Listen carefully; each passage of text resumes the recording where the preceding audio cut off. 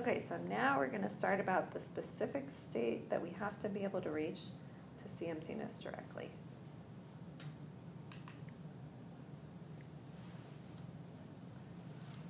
So say samten, dangpoi, nirdok, mi chokmi. Okay, so basically, it's a level of the form realm that we have to be able to reach.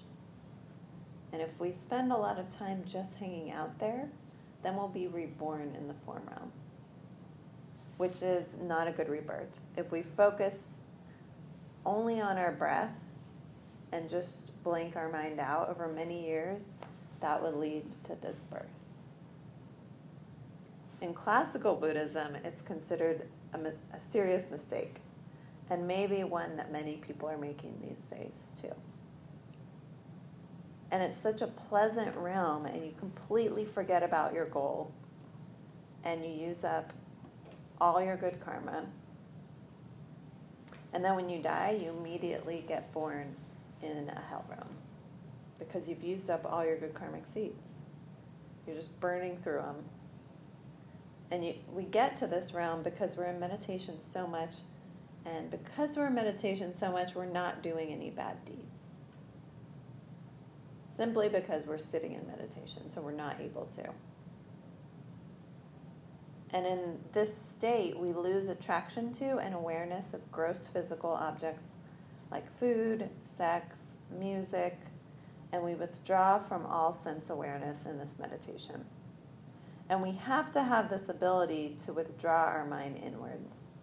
And then some people mistake this for nirvana or something like that, but it's not. And getting to this state requires 1 or 2 hours of deep meditation every day. Basically, if we want to disqualify ourselves from ever reaching this state, then we wouldn't meditate for at least an hour a day. And if we don't do this, we're wasting our human life. We have to be able to reach this state to see emptiness directly. It should be the biggest goal of our lives. And like we were saying, what else are we doing that's so important? Nothing else.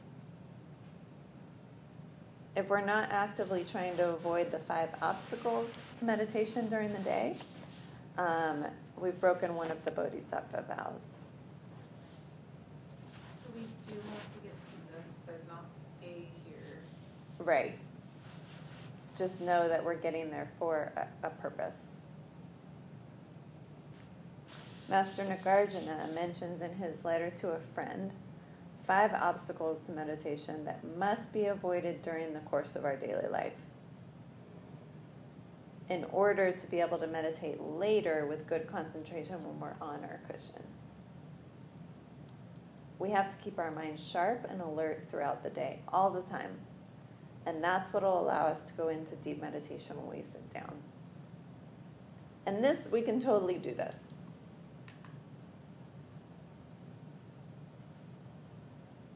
Okay, so we'll go over the 5 obstacles to meditation.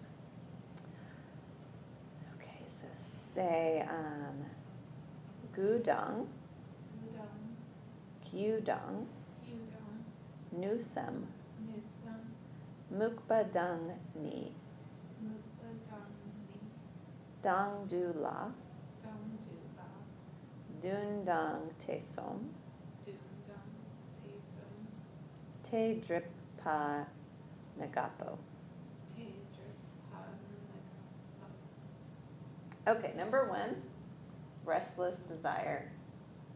This is basically the story of a human life. These are the 5 obstacles to meditation. Restless desire, attraction to thinking about the day's activities all the time, and sentimental daydreaming as well. Making a list, I have to do this today. Should I say something about this? I want to do this project, even if it's a Dharma project.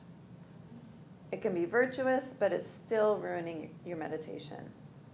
Once we've chosen a meditation object, that's where we stay. When we switch to another without deciding on it, It's a bad deed when we're in meditation. And it totally ruins our meditation. Daydreaming about the old days. Oh, I remember when I had such smooth young skin. Oh, I used to date that guy. I wish I stayed with him. Oh, if only I did this. If only I did that. Things were so much better. When I was younger. It's typical distraction. Especially if we do a long retreat, apparently, you start to think about the last 5 years of your life. That's number 1. Number 2, feelings of malice or anger. And this one happens less frequent, but it's much more destructive. Thinking, I want to hurt someone. Desire completely ruins meditation 80% of the time for the first one. Pure thoughts of wanting to hurt someone else would be this one. The friend who pissed us off, what someone said to us, what someone did to us, even in the past. In retreat, if we get one of these feelings of malice or anger, it can ruin your meditation for hours or even days.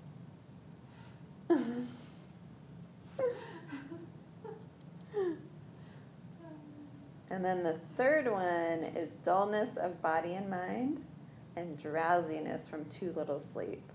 Drowsiness will so ruin you. I've had a lot of experience with that one. In the retreat. Yeah. So if we want to know what this feels like, have a full pizza and a cookie and then try to meditate. It feels terrible too. It does not feel good. Yeah. If we don't get enough sleep, we'll never be able to meditate well. We have to get enough sleep. So whatever we have to do to organize our schedule to get enough sleep, so then we'll have a good, clear meditation, which will then motivate us to want to meditate more because it feels really good. And it doesn't matter how much we want it or how good we are at it or the circumstances. If we didn't get enough sleep, we can't meditate. Doesn't matter how much experience we have meditating. Without enough sleep, we can't do it. Doesn't matter if we've been meditating for 30 years. Sleep is necessary. Number 4 that ruins or an obstacle to meditation is attraction to objects of the senses. Food, music, sex, etc. All the things we think about all the time. The more we think about food and any of these objects, we won't be able to go into a deep state of meditation. We just cannot do it. All of these things. I know. And I think, too, what is the point of thinking about them? There's no point in thinking about them. Maybe at some point I need to think for like a minute to plan something. But really, I don't need to be thinking about them all the time. It doesn't do anything. I'm just obsessing. Number 5, destructive doubts, which is lazily ignoring the teachings and being wimpy about our practice. In Buddhism, there's good and bad doubt. For example,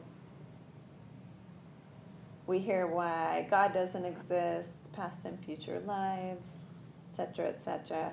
We hear this and it makes sense, but we're not sure yet, and we're going to investigate and decide for ourselves. That's good doubt. Bad doubt is we know we need to meditate for an hour every day, and we wake up and just say, oh, I don't know if I should do this. Of course we should do it. It's not that we don't believe that we should, it's that we're lazy and we don't want to get up earlier, or we don't want to be inconvenienced in some way. This means doing our shamatha practice every day. That's what we're talking about here. And it's separate from practicing all day long throughout the whole day. And this part really stuck with me. Geshe Michael says, you never eat too much pizza that you can't meditate. You never overdo sugar because it'll ruin your meditation. Never. We just never do it again. And this means When we go into a deep retreat, we pop right into it. And also, it's good just for worldly success, because we'll be able to do everything well because our mind is clear and focused.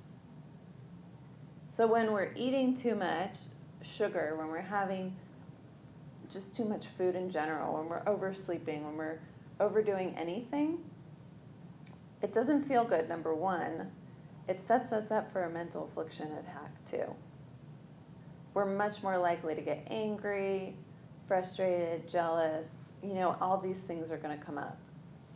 Instead of, if we were watching things more, we could be clear, focused, happy mind. Balanced. We totally can do it. We just have to pay attention to what we're doing, Pay attention, really. We get into the habit of never doing these things. Never. We get into a deep state of mind all day, a meditative state of mind all day. And then when we sit down to meditate, we go in deeper into our meditation. This whole chapter is how to maintain a meditative state of mind all day, which is really cool. And interestingly, then there's a long discussion in this chapter on relationships with the opposite sex, which is something that can ruin your meditation too. And we're just covering one verse from that section. And it's kind of funny.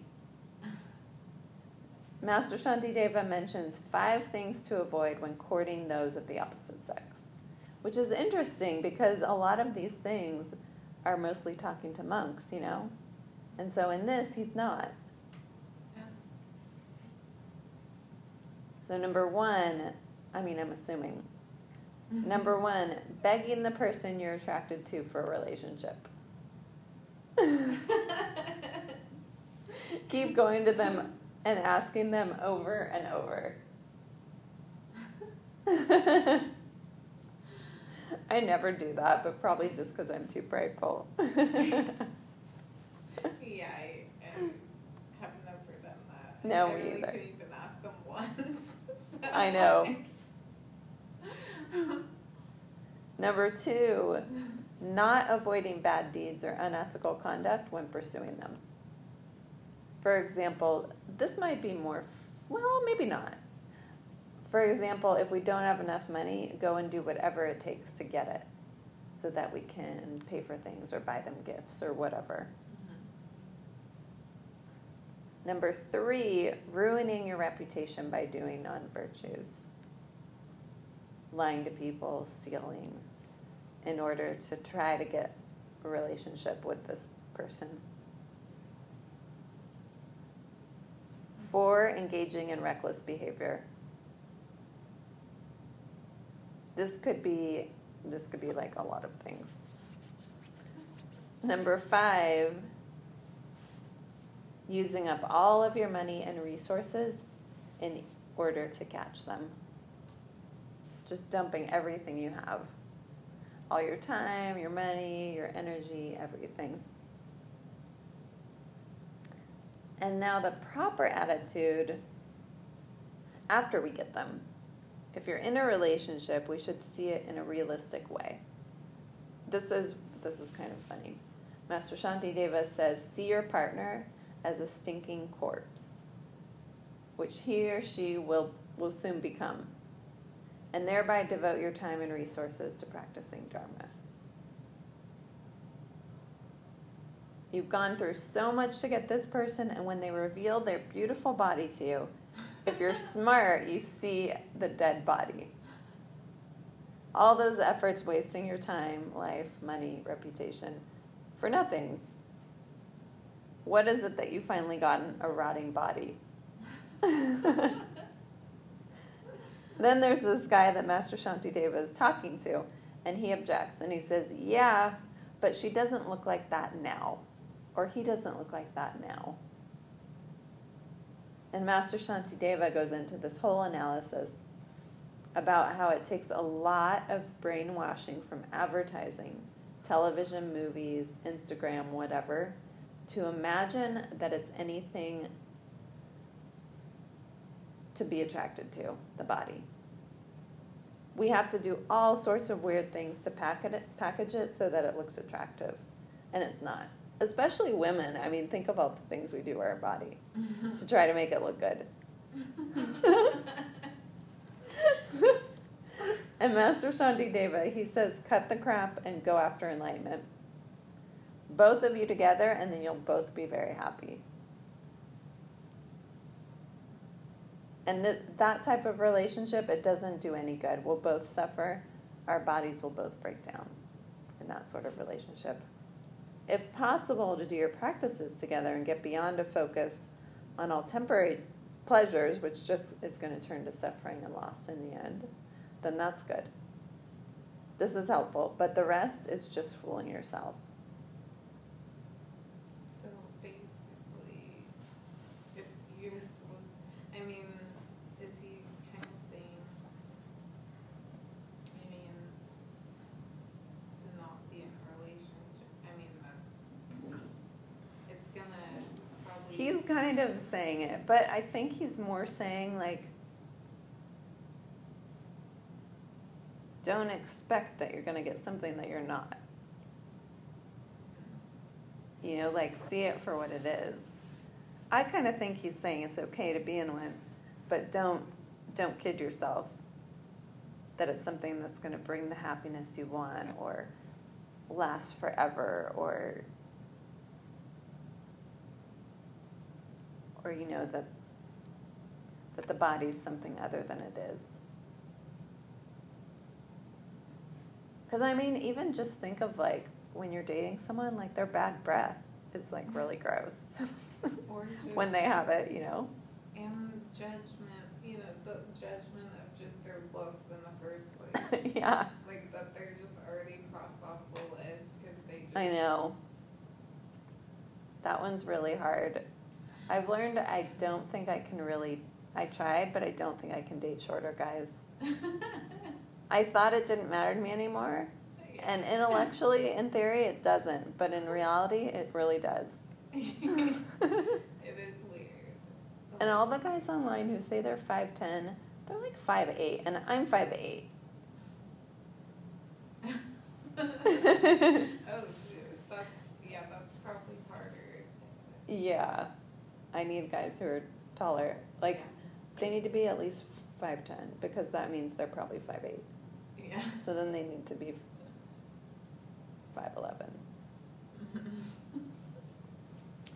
Anyways, yeah, not basing it on those things. And then last thing Master Shantideva talks about is money. And it's interesting. It's a paradox, because if you don't dedicate your younger years in the pursuit of money, you won't have a large amount to enjoy when you're older. And you have to put 10 to 20 years of your heart into it, starting at 25 to 30. If we do dedicate our younger years to the pursuit of money, then by the time we have it, we'll be too tired and old to enjoy it. Either way, we're screwed. Either way, it's not working out. Master Shantideva describes the life of a working man. You want money for house, mortgage, you go to work and spend and waste your precious body, your precious time, and you come home and flop the body in bed like a corpse because you're so tired. You know, just wasting your life. And what we're supposed to be doing, as we're talking about in this chapter, meditation throughout the day to maintain a bright, clear, bushy-tailed state of mind. Not eating badly. We can't eat badly in order to have that. We have to get enough rest. We have to avoid objects of the senses. Avoid thinking of others in an angry or bad way. Avoid getting too hyper, too dull. Remain in that state of mind all day. And that's a bodhisattva responsibility. We have to do that. Then every day at a certain time, we have to enter deep meditation. which removes the cause of mental afflictions. Then the all-day meditation prevents us from planting more bad seeds. And that's basically the subject of this chapter. And it's pretty straightforward and simple, actually. Right? Like this, it's not like that complex. It's just, this is what you have to do. Yeah. And there are all these things that we're reluctant to do because we're attached to them, but they're not bringing us happiness. I think it's really hard with food. Yeah. It is, yeah. And the TV. Yeah. But we're so attached to those things that are keeping us in suffering life, you know? This is just making me think. I mean, I've thought about this before. I'm like, but okay, I can see why people go into being a monk. Yeah. Because, I mean, it just seems so much harder. But then I'm sure they have their struggles Yeah. too.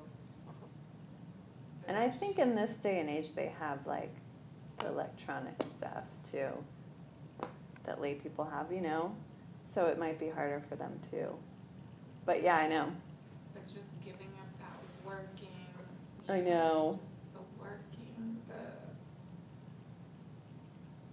having to have that commitment, feeling strict because you have to pay for all these things.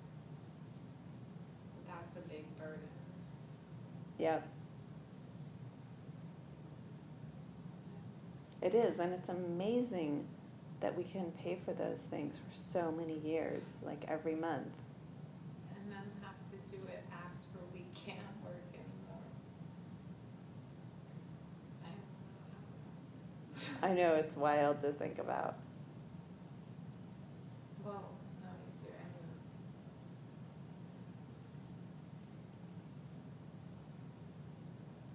mean, it's stressful to think about in the way that we think about it, but not in the way. I mean, I can see how we're so set in the way we think. Yeah. It makes it stressful, but then if you look at the emptiness, I'm sure focusing on that. Right. Changing. Yeah, if we practice this way where we're taking care of others before ourselves, and then we're trying to keep that clear mind all day, meditating however much we can, things are going to take care of themselves. We're going to be planting the seeds that'll bring about enlightenment, but also all the worldly things that we want. They'll come too. Mm-hmm. They're not going to be the answer, but we'll have them, which is really helpful. Mm-hmm. Yeah. So we just do it like little by little and make progress wherever we can. And then slowly we keep adding on whenever we feel like we're ready. And then before we know it, we've progressed a lot. And it wasn't any big deal. You know how Master Shantideva, I think it was last class, was talking about we don't ever do more than we can. Mm-hmm. We're prohibited from overdoing it. And so that's a big comfort. We're doing whatever we can, when we can do it, and that's all. And just by doing a little, we'll start progressing. And you've seen progress, throughout time already, and it'll just keep happening. We just have to keep practicing it. Yep.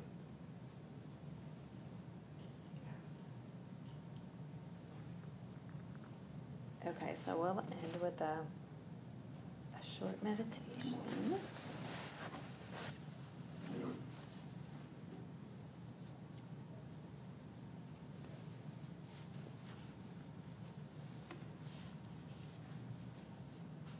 Okay.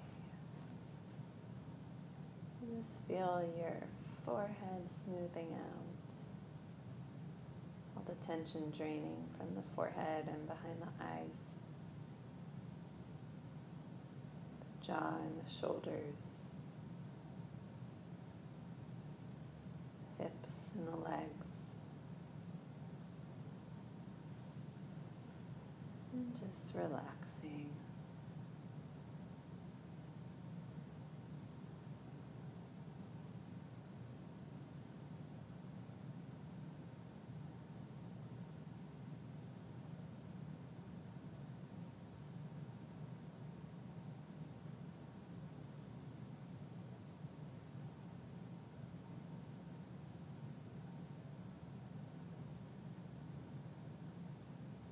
And see yourself going through a typical day.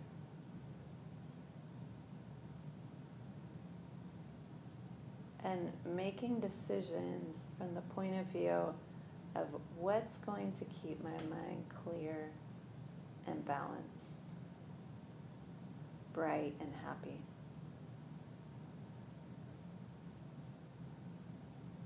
And just see yourself starting out your day and going through the whole thing.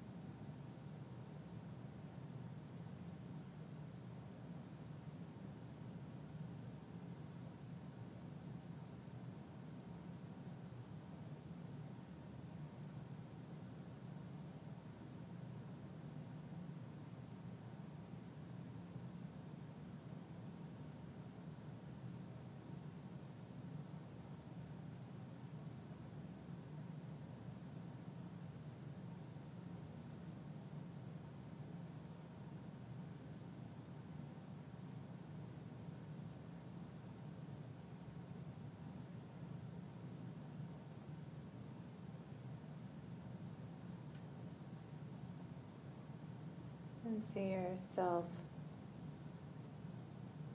maybe in the afternoon or the evening or the next morning sitting down for your meditation.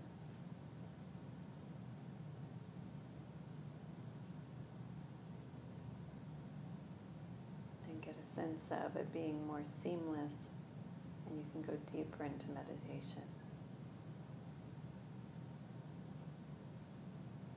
with less effort.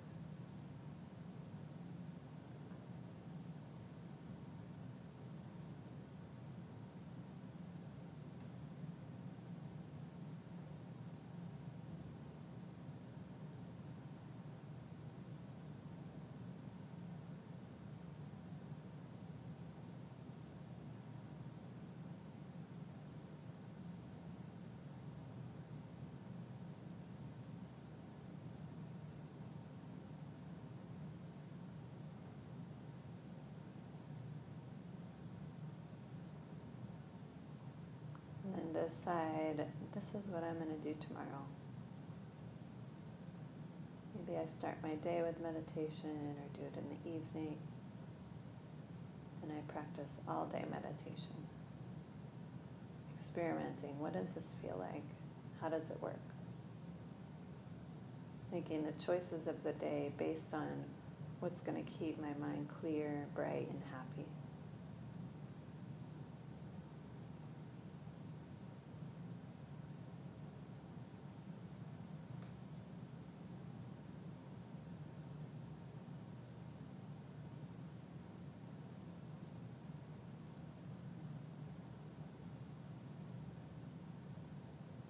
And let the visualization dissolve into the space of the mind.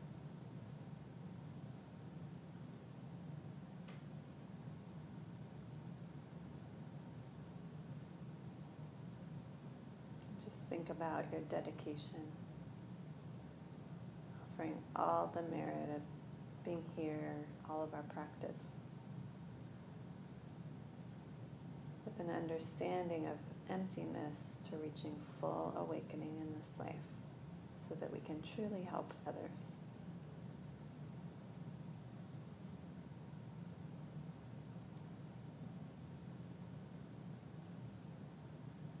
And ending with the prayers.